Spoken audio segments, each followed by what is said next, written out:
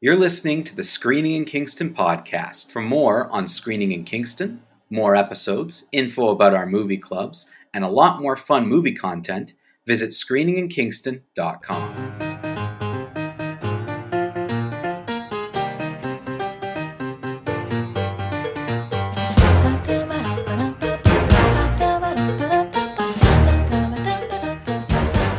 It is August, and it feels like a new month, Taylor.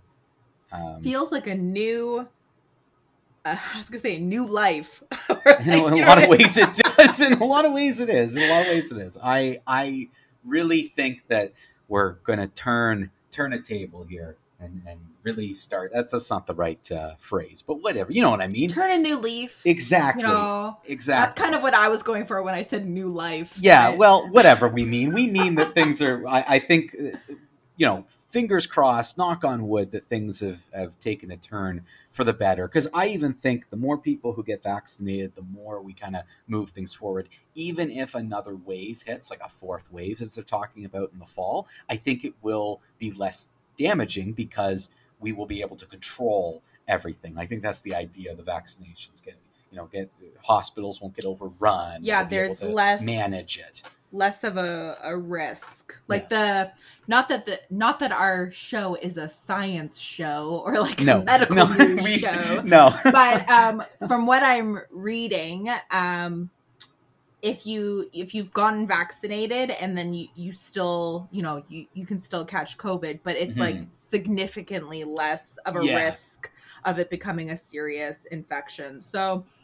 some of our listeners probably don't like to hear it, but we are a pro-vaccine show. Absolutely, yes. I'm sure some. Yeah, you're right. There's some listeners who won't like this portion of the show and they'll skip, but for whatever reason, they'll still listen and email in. Like, you know what I mean? Like when you don't like something, yet you still listen every week, it kind of confuses me a little bit. Like, what do you like? You must get something out of this if you keep emailing us and you're clearly listening every week. So anyway, yeah, I agree. I think vaccinations are good. Moving forward is good. Opening things up are good because we're back into the swing of things. And this is like 2 weeks in a row back at the movie theaters. It's felt really good. It's felt a sense of something that I haven't felt in a while. Just because we talked about half of our show, like in the length of time this show's been around, half of it's been during COVID. So it's been such a long time since we've been back to the movie theater, but we've got so used to not that the show kind of has, half the episodes are kind of in movie theater as normal, and then half the episodes are COVID related and trying to like make up stuff and do things. No one can say that we can't pivot. You know what I mean? True. This is a great resume building exercise we can point to the show, that we can point to our show saying, look how well we handled the pandemic. Look how great we are and how great we did many unique things. We didn't skip a beat. And like we're so creative. We can take other people's ideas, steal them, and do them, and credit them as our own. And that's exactly what every time a fan came up with an idea, we're like, yeah, all right, we'll do that. Great, awesome, thanks. Yeah, we don't have to think about it. So yeah, it's been kind of nice. I mean, especially because seeing a Nicolas Cage movie, I was like, this is it. Like this is Screening in Kingston, right? Like things are back to normal.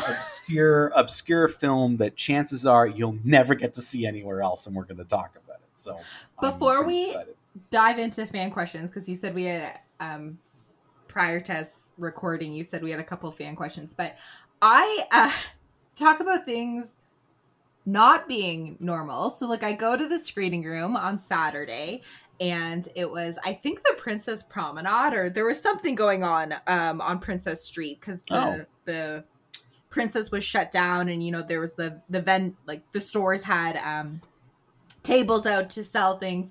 So I'm 99% sure it was Princess Promenade. I just don't know if it was like another event. Anyway, so I go to the screening room, and they're showing the trailers for prior to watching Pig.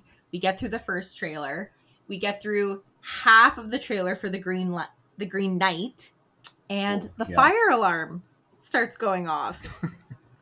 And, you know, there wasn't a ton of people in my theater because it was like it was like a matinee, like a 4:00 Saturday movie. But like, no one's getting up. And I'm thinking, okay, like that's a fire alarm. Like we should be getting up. So like I get up, you know, and like everyone gets up out of our theater and then we see the staff and the staff's like, yep, that's the fire alarm. Everyone needs to exit the building. And then it's like mostly like, older folks because they're the ones who like to do the 4:00. It's Taylor and the older folks of Kingston who like the 4:00 Saturday movies. And so, you know, they're all getting out and they're saying, how is the fire truck going to get here? Like, because, you know, it was the Princess Promenade, so Princess Street's closed. Yeah. And then, like, behind the theater is Bagot Street, which is, like, where the buses are. So, they're like, oh my gosh, like, the fire alarm's going off. How's the fire truck gonna get here? Yada, yada, yada. So, and then, you know, the poor staff, there's only like 2 staff working the 4:00 shift. And I can see them running around, like frantically trying to make phone calls or whatever. The fire truck did make it, you know, it did park on Princess Street right in front of the theater. Turned out it was a false alarm. Oh, good. Yep. The screening room is still there intact. But oh my gosh, and I said to someone, you know, we've been cooped up for a year and a half. You know, the universe is making up for the excitement, right? Yeah, like, exactly. Yeah. We're getting all of all these events have to happen all at once to make up for the fact that we've been in our houses. And then the person I said that to said, oh, well, too much excitement for us. And I said, yeah, I guess you're right. And they were just done, yeah? Yep, they were like, So we settle back down, you know, we finished the trailer for The Green Knight, and then it freaking goes off again. So like the light flashes and there's like one like, yeah. So someone at the front of the theater, they had a walker, and I see them like keep trying to like get up out of their seat. Like every time it like bings once, like I can see them like, oh, maybe we have to get up. And I said, okay, you guys sit down. I'll go ask if it actually is the fire alarm again or if they're just fiddling. Because, you know, these poor older people with their mobility issues. Anyways, they were just trying to figure out. But even they were able to shut off the fire alarm upstairs, like where the theater is. But it kept going off in the lobby. Oh. And apparently the landlord didn't even have the code to turn it off. Oh, weird. So, a lot of excitement for me. That is a lot of excitement. Yeah, that's a lot of excitement just to get through the trailers because you're saying this was all during. Yeah, this wasn't even like, and like obviously I think they kind of stagnate like when movies start, but like another movie had gotten out and the people had said, you know, oh, we were just about to start the movie and then the fire alarm went off. So I think everyone was in the same boat. They were either watching the trailers or like opening credits. Right about to begin. Yeah. But from what I saw, everyone stuck it out. You know what I mean? That's and I don't think we were waiting too long, like not more than half an hour. Yeah, it doesn't usually, even if for a false alarm, it doesn't usually take long for them to get there and figure it out. I think the fire in a building like that, like in an established, like a business, and correct me if I'm wrong, you might not know this, but I feel like when those centralized fire alarms go off, the fire department has to come. I'm pretty sure they do. Yeah. I'm pretty sure no matter what, they have to come check that it's a false alarm, and then just for safety reasons. Yeah. How crummy for the because that's the way it is for schools, right? Even if the fire drills, pulled. and and if the fire alarm gets pulled, they show up like they have to. So I think it's just the law, they have to show up if something like that happens. Yeah, that's what it sounds like. So there you go. That was my my big to-do this weekend, this long weekend. That was the beginning and end to my excitement this long weekend. Now, before we move on, like, is The Green Knight a movie that you would be interested in? Because I think it looks great. Oh, yeah. So I like fantasy. Like, I like Lord of the Rings and stuff. So, like, it's not like a movie that...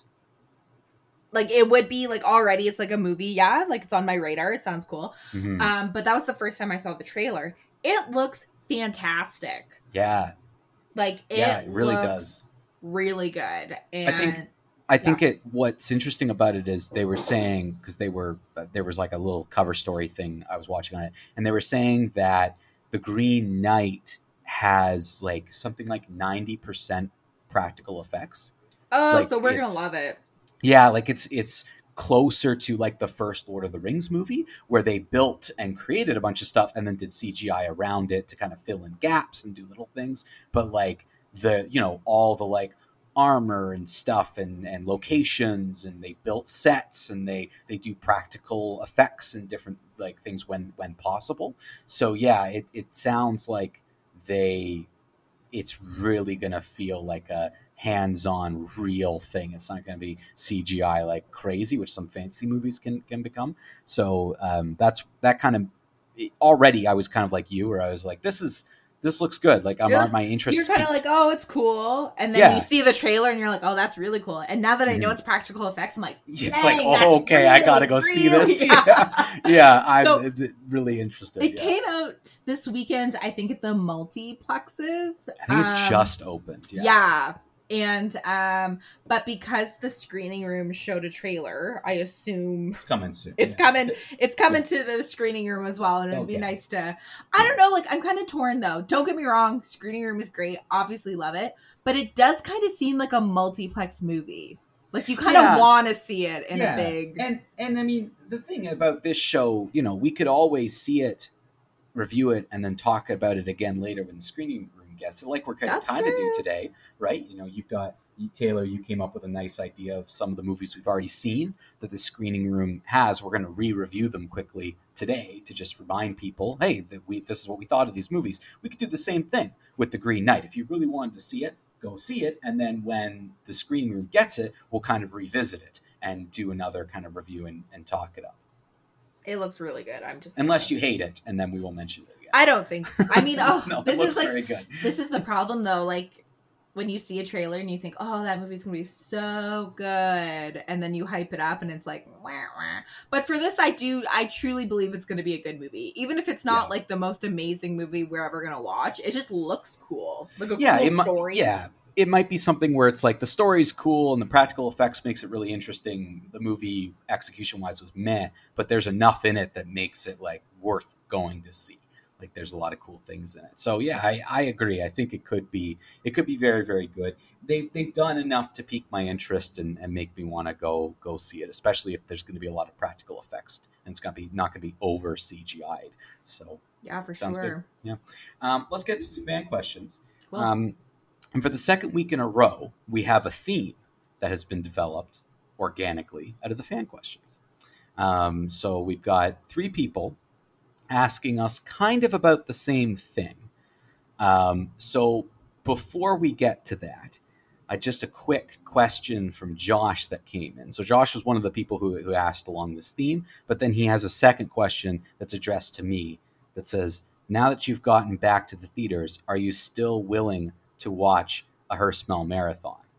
And the answer is no. That was my bargaining of, if you just opened the theaters and only had Her Smell as an option, I would go watch it. Now that movie theaters are open and there's tons of options, I will never watch that movie again. See ya. So there you go. There's my answer to that. But now let's get to the big fan questions. So Josh, Lily, and I apologize if I get your name wrong. It looks like Marine, but it's spelled a little bit differently. So Marine, Lily, and Josh all are asking if we saw the Scarlett Johansson is suing Disney for a breach of contract. Is your hatred, as Josh wants to know if your hatred is more towards ScarJo at Disney in this situation. Lily gives a little bit of information and just says that it seems to be around the release of Black Widow, and that Scarlett Johansson's contract was connected in terms of her salary to the theatrical release and the money that would be brought in from ticket sales, and that it's a breach of the contract to have it be kind of released simultaneously on Disney Plus, because she wouldn't see, due to streaming and it being kind of different, any of that money. And so we've got 3 people who want to know our thoughts on this. Taylor, did you hear about any of this? Yeah, I saw the headlines. I didn't read the articles. Someone told me, and I might be making this figure up, but because it came up at a birthday party I was at this weekend, or when I was with friends, that they had brought it up because I know I don't like Scarlett Johansson. I think she's missing out on $50 million. See, I didn't see a figure like that in the things I read, so I don't know if that's true. I know, like, whatever the amount was that the friend told me, I was like, wow, that's a lot of money. My first instinct, because I hate Scarlett Johansson, I thought, oh, what a money grubber. Like, that's greedy of her. Like, she's already a millionaire. You know what I mean? But if it was anyone else, you know, it's like, I have to take a step back, right? I take a deep breath. It's okay. Taylor, like, if it was someone else, the reality is they violated a contract, right? Like, do I think she's an A-lister, so, like, whoever's in league with her, I would say, like, no, you guys probably don't need the money that you're losing out on. That is greedy. But it's kind of the, it's the principle of it, right? The fact that a contract was violated, like, you or I, Mike, right? Like, say we sign a contract with someone here in Kingston and they violated it. It's not so much the money we're losing out on. It's the fact that, you know, they violated a legally binding contract. So that sucks for her. And it was my understanding that her contract originally, the contract was supposed to be purely a theatrical release. Mm-hmm. And then Disney, you know, violated that by literally by releasing it on Disney Plus at the same time. So, like, that to me, like, yes, like, that warrants being sued.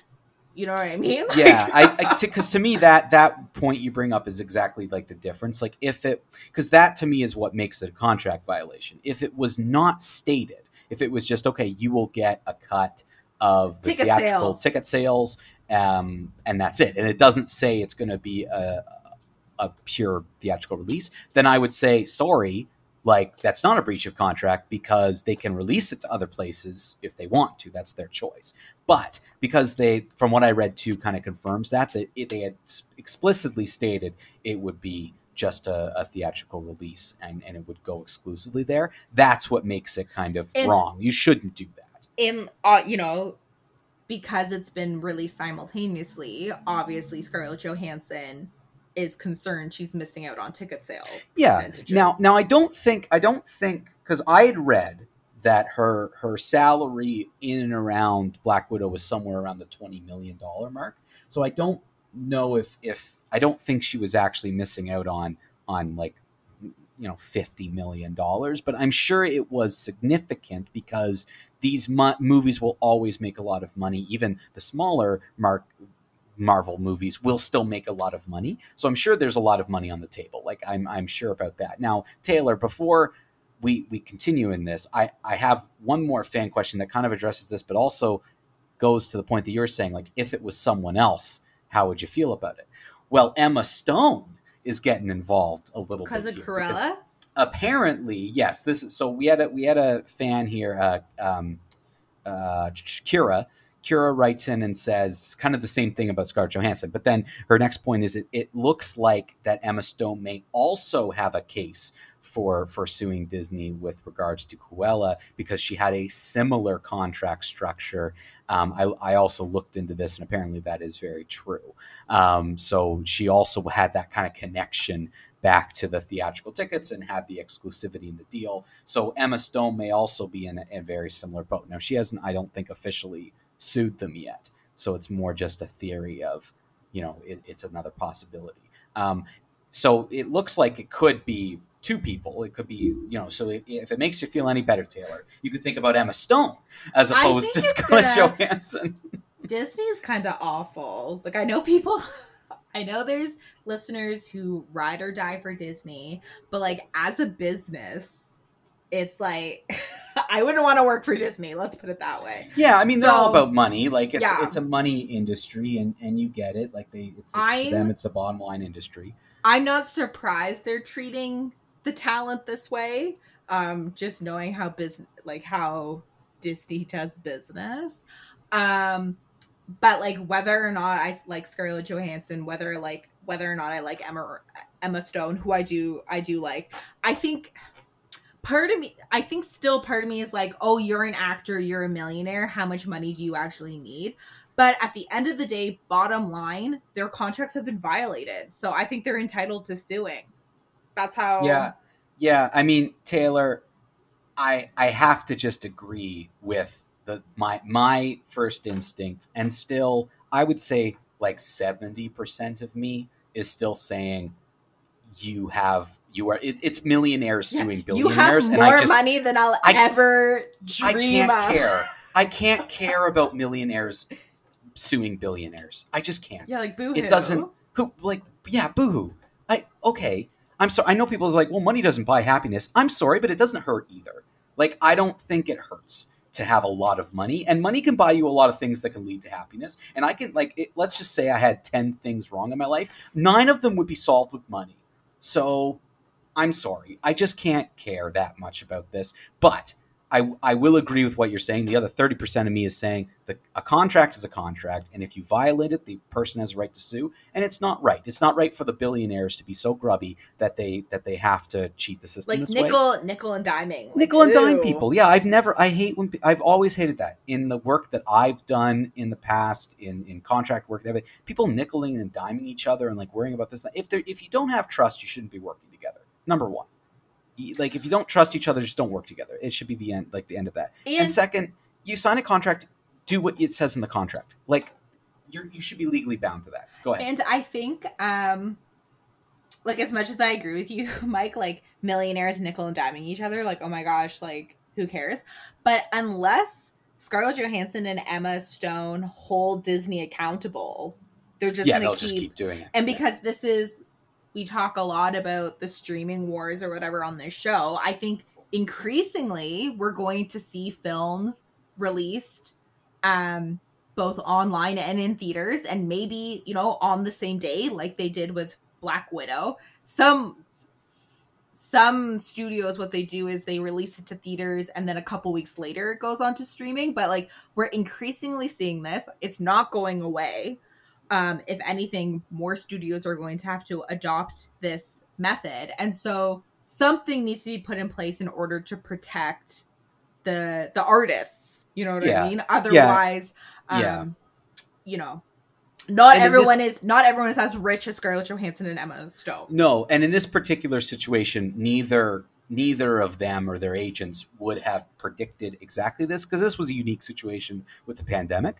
But now that we've gone through this once, when you're negotiating a contract, you can't be naive about it. You have to be like, okay, I have to make sure it's clear that if I'm getting a cut of ticket sales, it includes your extra revenue if you're dropping it on a streaming service. And that could be worded in a way of like, if it's a Premier Access, if someone's paying $30 on top of it, I don't think anyone other than the company should get a cut of the streaming dollars. But sure, when it comes to these Premier Accesses, you should put that in there. Because would you, I know Cruella was Premier Access, but what about Black Widow? Like, same thing. Yeah, it was Premier Access. So like, you can see it in the movie theater, or you can pay the $30. Yeah, I think the artist should be getting a cut of that. I agree. I absolutely agree. And probably, back to our point about the whole millionaires thing, you're right. I think you need someone with the profile of Emma Stone and Scarlett Johansson to be able to stand up and be like, you can't do this, in order for it to get attention, so it doesn't happen to other people. For smaller films, right? Yeah, you probably need the profile. They don't need the money, but I think their profile is necessary to get change to actually happen. Who's to say? This is the other thing that you have to be careful with the media, right? These stories.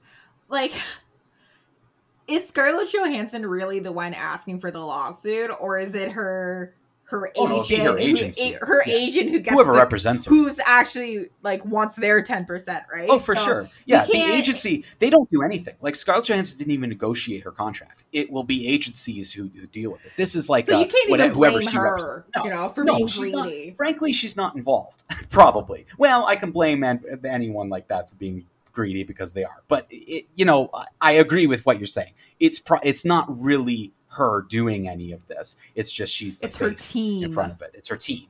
But again, even though I agree with everything you're saying, Taylor, there still is just a part I know, underneath it.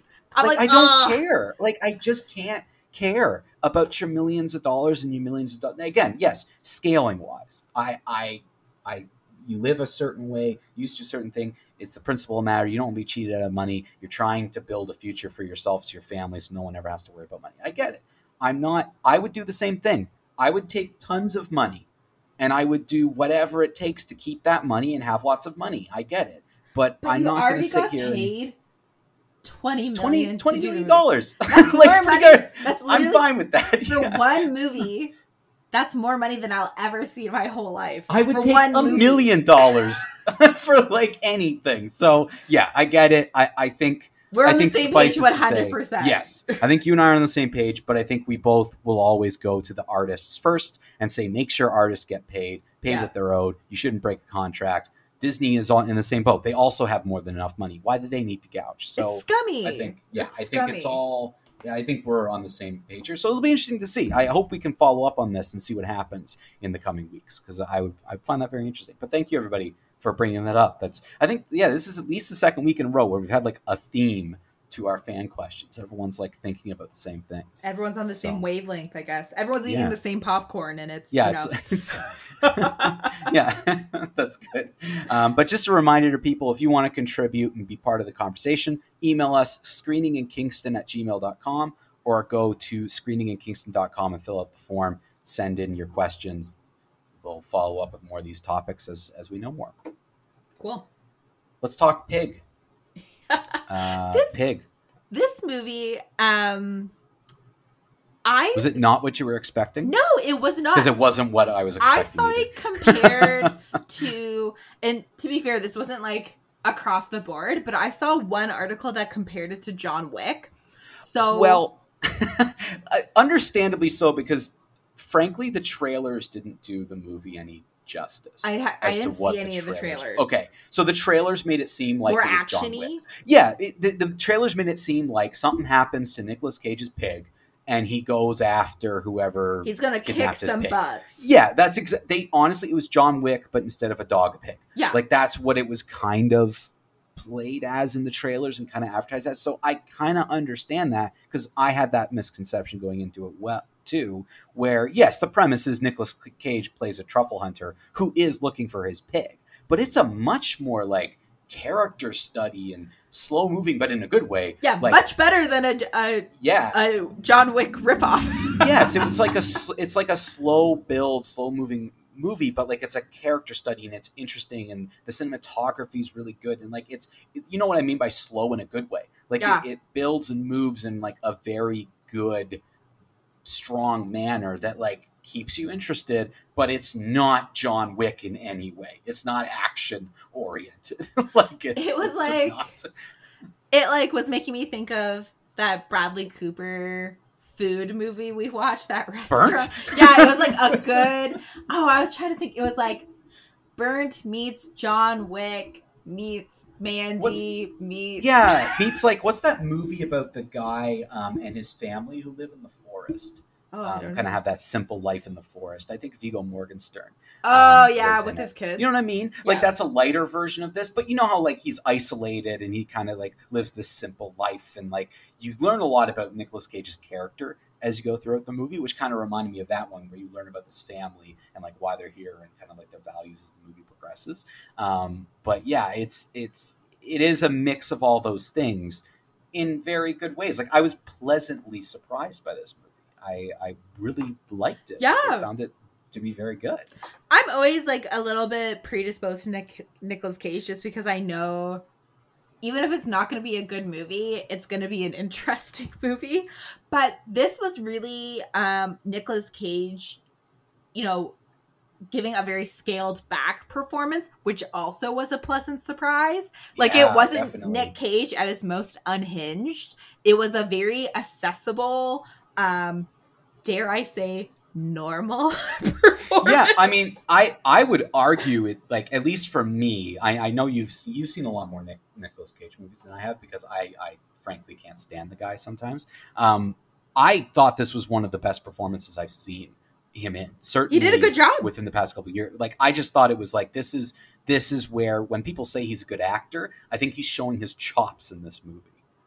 Yeah, I saw one article saying like, I think it was a tweet, so it wasn't a full article, but again, it was for anyone who, for people who say that Nicolas Cage is the best actor of our generation, Pig is like evidence of that. Because there really are film fans who argue that Nick Cage is one of, if the not best working actors right now. Yeah, see, and I would be one of the people who would object to that whole. And then there's the other camp who's like, when he's doing his like unhinged performances, people would say like, no, that's bad acting. But his fans would say that it's like method. It's like method. Yeah, it's like beyond. It's like acting as a craft. See, I think to me, Nicolas Cage to me is just someone. It depends what the material is. Like you could say the director, about anyone, and like really the director, because I also think this movie was not only well directed, but it's well written too. Like I thought when the dialogue is there, it's very good. There's a couple really like solid written scenes, and his sort of subdued, quiet performance just really works in all of this. Like you don't need to be going crazy. You don't need to be yelling and screaming to get these lines off. Like I don't want to spoil anything, but you'll know the reference, Taylor. Like the restaurant scene and the kind of talking to someone and cutting someone down to size, but doing it with your words. Yeah, you would have thought that would have been like a classic Nick Cage fly off the handle, big crazy eyes. But it wasn't. It wasn't. Like it was the opposite. It was subdued. It was quiet. And sometimes whispers can be more impactful than screaming and yelling. And I think that this was so well executed, well directed, that Nick Cage, in the hands of the right director and with the right material, can put together a brilliant performance. Like, again, I actually think this was in terms of the new movies I've seen this year, this is one of the best acting performances I've seen. And it's from Nicolas Cage. So I think that's a testament to direction. I think it's a testament to writing. I think that's a testament to Nicolas Cage. Like it all worked. It did, and it subverted a lot of my expectations. So already, like, I went in thinking it was going to be John Wick, like, guns a-blazing. There's not a single gun in the whole movie. No. And like, little things like, there's a scene, the restaurant scene, Mike, that you're referencing, and it's like a very fancy restaurant. And I said, okay, this is going to be the scene where his little buddy, the guy who's like driving him around, I'm like, oh, they're going to clean him. They're going to clean him up, right? So that he'll look, because in another movie, that's what they would have done. They would have, oh, he's all bloody. Like, we're going to give him a shower. It's going to be like, this is going to be the scene where he becomes the man he was in the past. Nope. He stayed filthy. Like, you know what I mean? Like, they never cleaned him up. No. Which kind of subverts your expectations of these movies. Because, like, in a John Wick movie, right? Like, that would be the scene where he put on a suit. He, like, put a couple Band-Aids on his cuts. But it more or less looks presentable, right? To, like, he inhabits his old skin. Yeah, and that's how he sort of intimidates, and that's how he moves forward with his revenge. And you're right, it was such a I think stronger choice to just keep the character as is. And I just thought, like, for a movie, this movie seemed a lot smarter than you might give it credit for, because it was revealing things about his character. Was his name Rob? Robin. Rob? Yeah, Robin. About things about his past and things about who he is and kind of how he got here slowly throughout the movie. And I found that was like a good choice. I like when you do that. You're not jumping too forward or being like, okay, I'm now going to like adopt this persona of who I was. It's like he got to this point somehow. We're going to learn a little bit about it, but there's no quick transformation. It's just it's almost a simple story of a man looking for his pig. And the character study was what fascinated me and kept me so interested. Like, who is this guy? And even like all these other, like Alex Wolff, who played Amir, I thought did an excellent job as well. Like a younger actor, been in a couple things, Jumanji, one of them. And I thought he also did like a very good job. Like the acting in this movie was quite strong. He looked familiar to me, but I couldn't place him. Is he in A Handmaid's Tale? I don't know if he's in The Handmaid's Tale or not. He's in the 2 Jumanji movies. I haven't seen them. And he's in Old, which has not opened yet. And that's a M. Night Shyamalan movie. Yeah. But I don't think he's been in anything else. Like, he's been in like a handful of things. He did a good job. Yeah, I thought he was very good. A younger actor who I'm sure we're going to see a lot more of. Like, even Adam Arkin, who was Darius. Like, all these... various actors, you might recognize their faces from things. I thought it was just so well done all around. Like, I don't think this movie is going to get the credit it deserves. And I think part of that is the weird way it's been marketed in some areas. Because it has not, the comparison to John Wick couldn't be more different, in my opinion. Like, they're not just that it's like it's not even really a revenge movie. Like, not if really. anything, it's more of like a mystery. Like a mystery or a like you're searching for someone. Yeah, like you're searching. Like I would say a mystery, a drama mystery would be more how I'd categorize it than a revenge film. Yeah. And,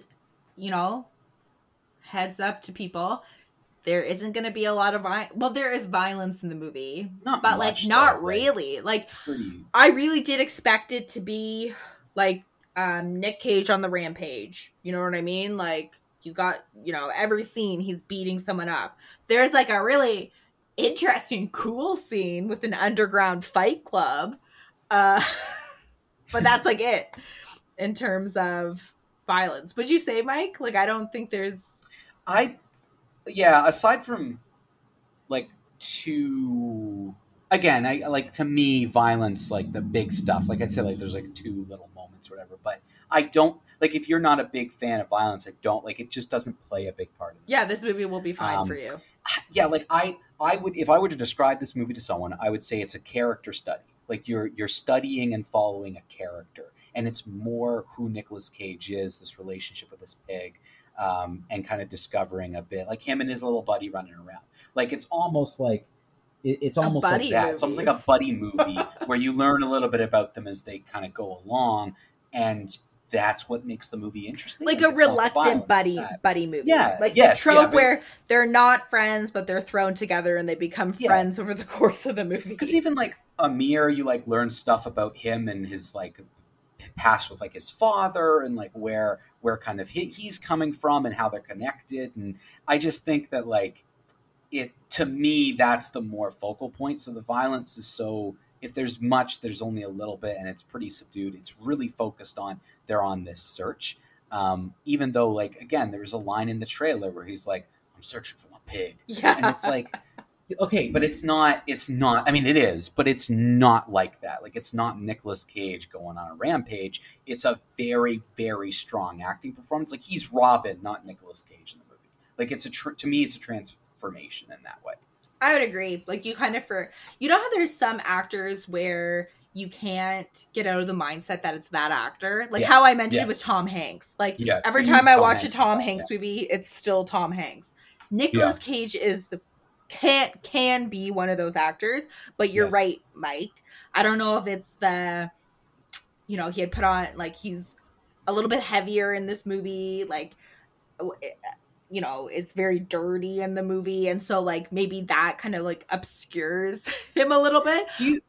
Because I was wondering, because he definitely put on a bit of weight, but I don't know, maybe they put some stuff on his face too. Like it seems like he maybe had some prosthetics done. He did look different. Like, his cheeks were like a lot puffier. Even I know he looked like he put on weight for the role, but like his cheeks were puffier, his nose was a little different. Like he seemed a little bit more wrinkled. I don't know if maybe they just like accentuated the kind of older features, because to me they made him look like a lot older than even, I don't know how old he is now, but that 50s, I think 50s or 60s. He looked very gray, very run down. He had like that strangly hair. Yeah, and I think again that to me that helps, because I agree with you. Like Tom Hanks is that for you. For me, it's Tom Cruise. Like Tom Cruise, I can enjoy a Tom Cruise movie, but he's always going to be Tom Cruise because I think he's a movie star, not an actor. Yeah, that cocky smile.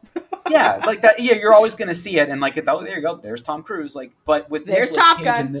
Yeah, Top Gun or Jerry Maguire or any of the Mission Impossible movies. I can enjoy them, but it's not the same. This movie, Nicolas Cage set himself apart for me. Put him in more of this is an actor becoming a role.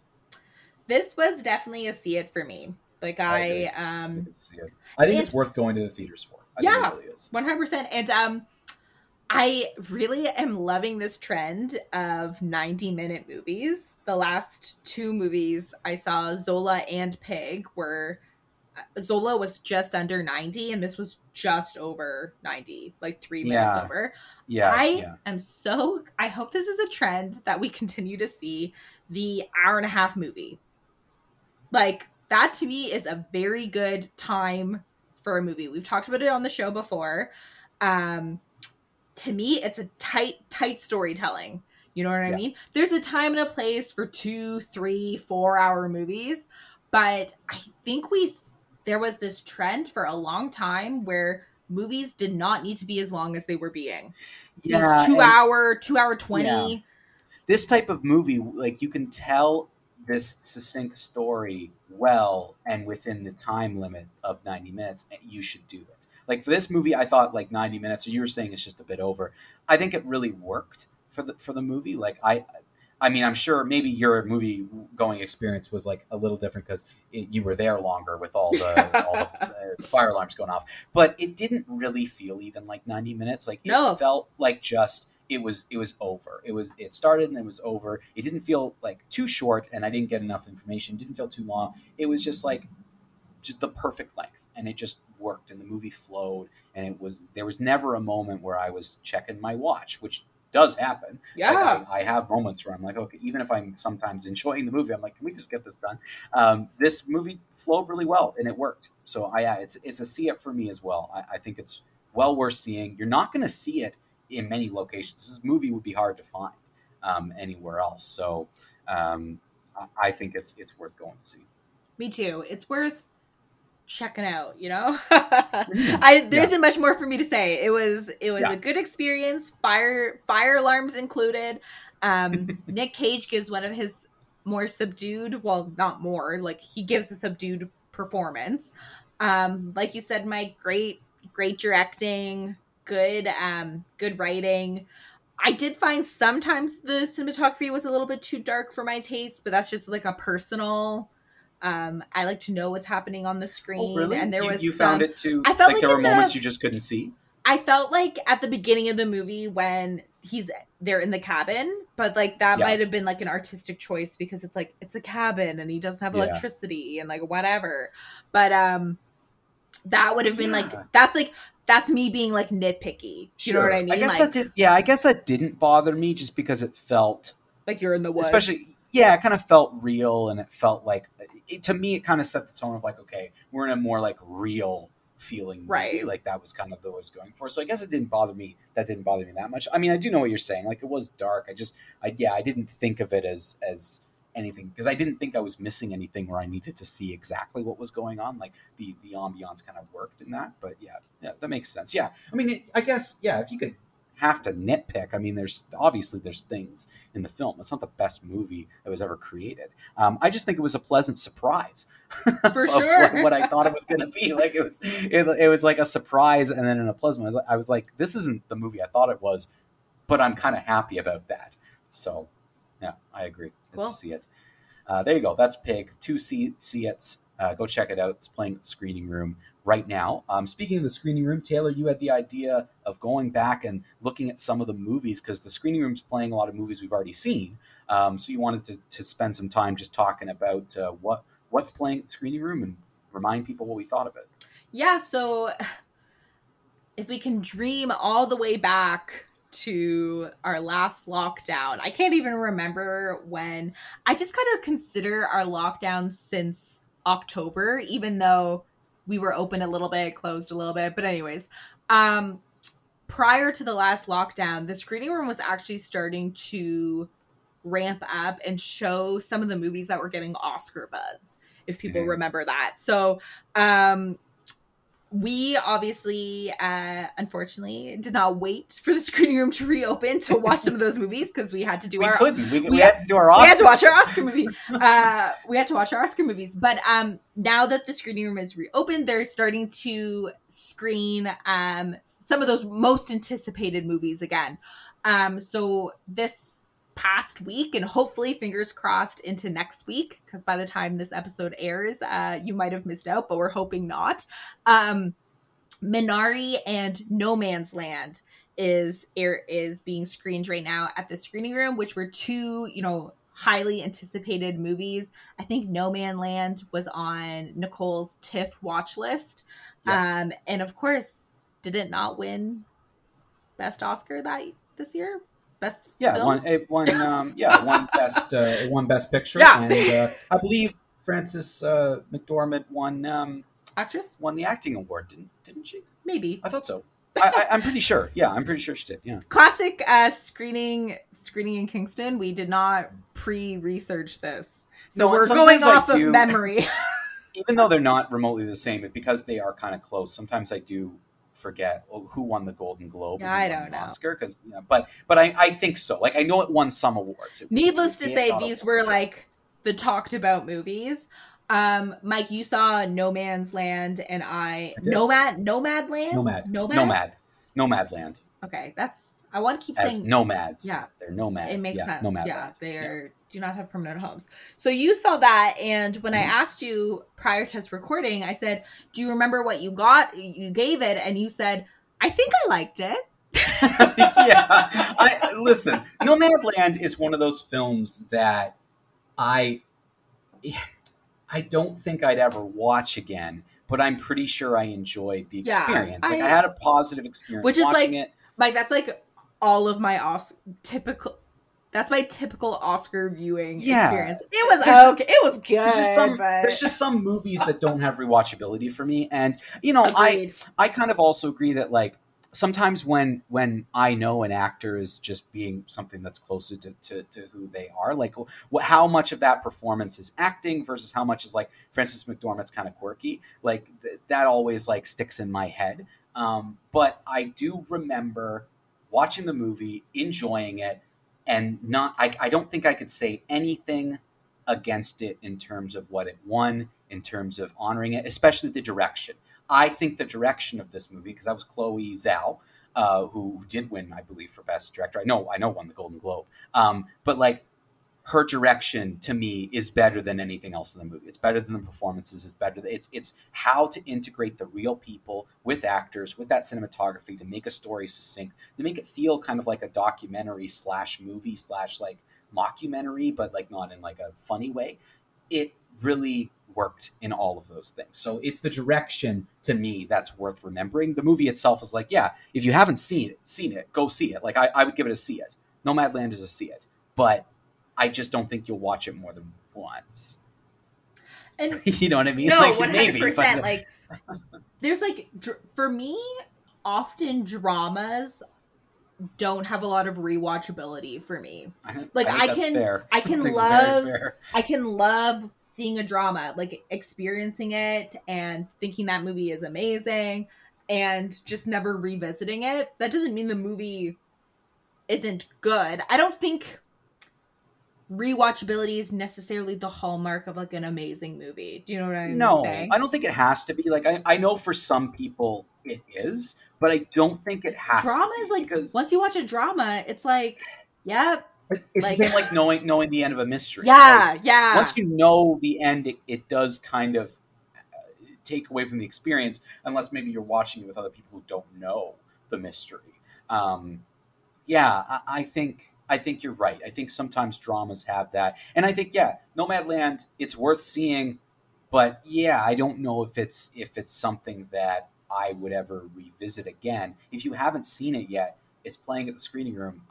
It's got my recommendation. Like, if that matters, I'm saying see it for sure. Mike's seal of approval. And to that point, I feel the same way about Minari. I wouldn't necessarily rewatch it, especially because it's like, it's pretty intense. Like, there's like some very sad, it deals with some pretty sad, heavy subject matter. I think that's the thing about drama, right? Right. I don't often want to re-experience sadness, if that makes sense. Like, when you watch it the first time, it's a beautiful experience, but you're like, I don't need to cry again, you know? You know what I'm trying to say? Like, yeah. And Minari, like, there are some really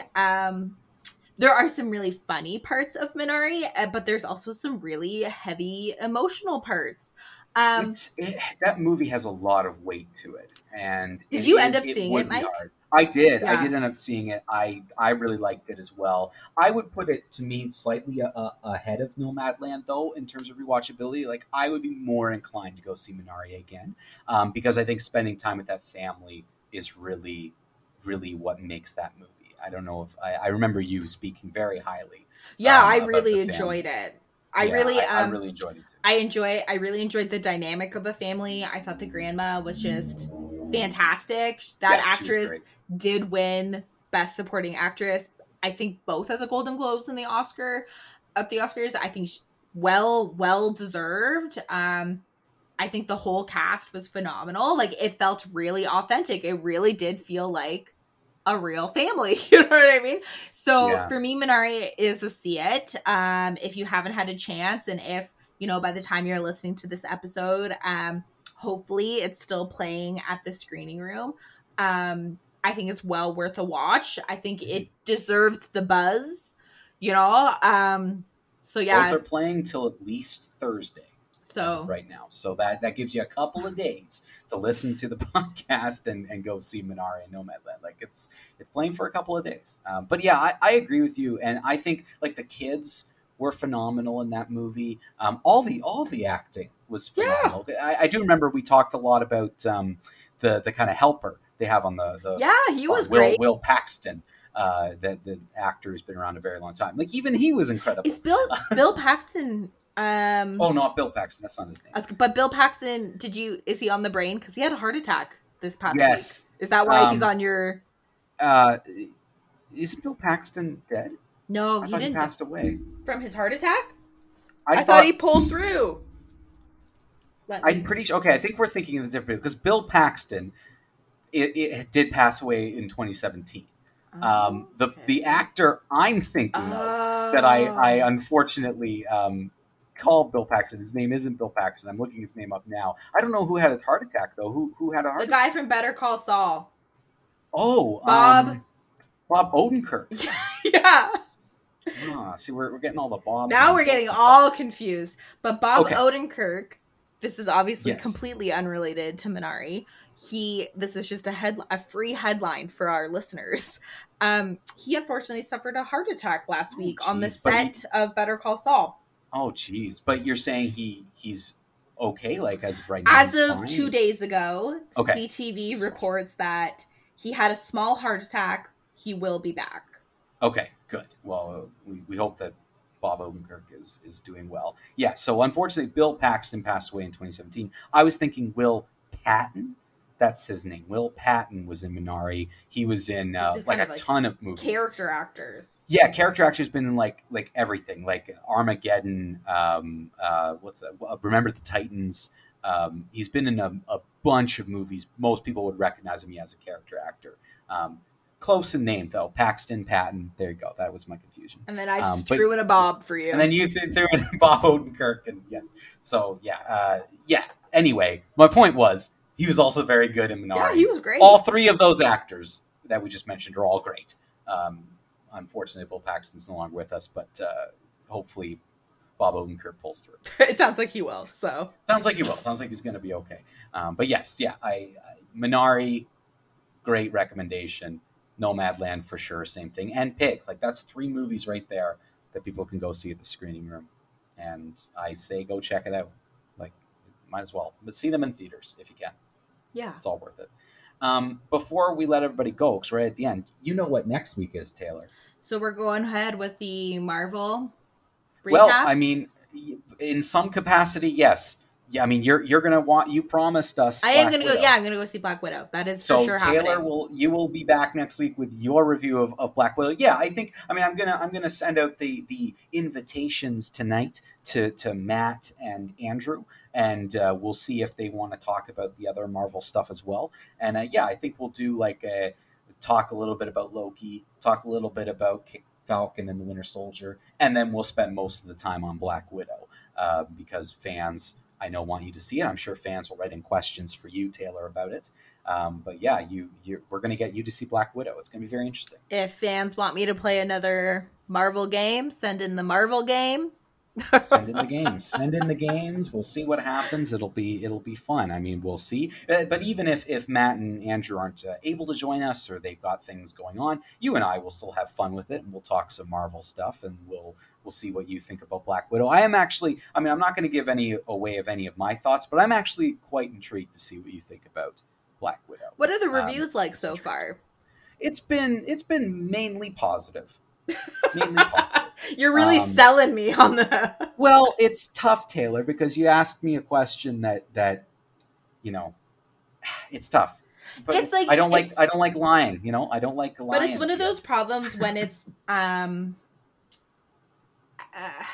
it's not quite a spin-off, but it's not part of the main. You know what I mean? Like it is a Marvel movie, but it's not like a main Marvel. Like it's not an Avenger movie. The reviews have been, from that I've seen, have been largely positive. I personally have some things to say. Okay. And take that as you will.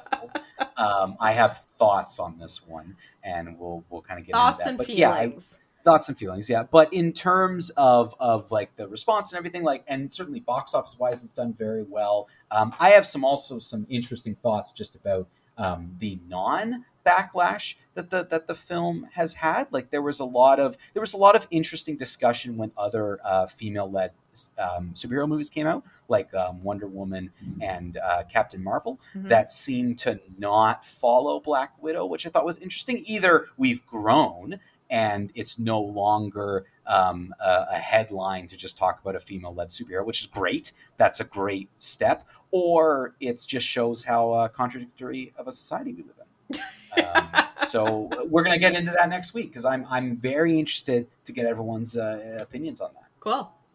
So we'll see what happens. But thank you, everybody, for tuning in this week. We hope you join us next week as Taylor reviews a Marvel movie. You're not going to want to miss that. That rarely happens. I think not since Black Panther have we had Taylor actually. Maybe the movie club. I had to watch Captain America. Right, you had to watch Captain America in the movie club. So this will be Marvel movie 3 for you. Yes. On this. So we're all looking forward to that. So join us next week.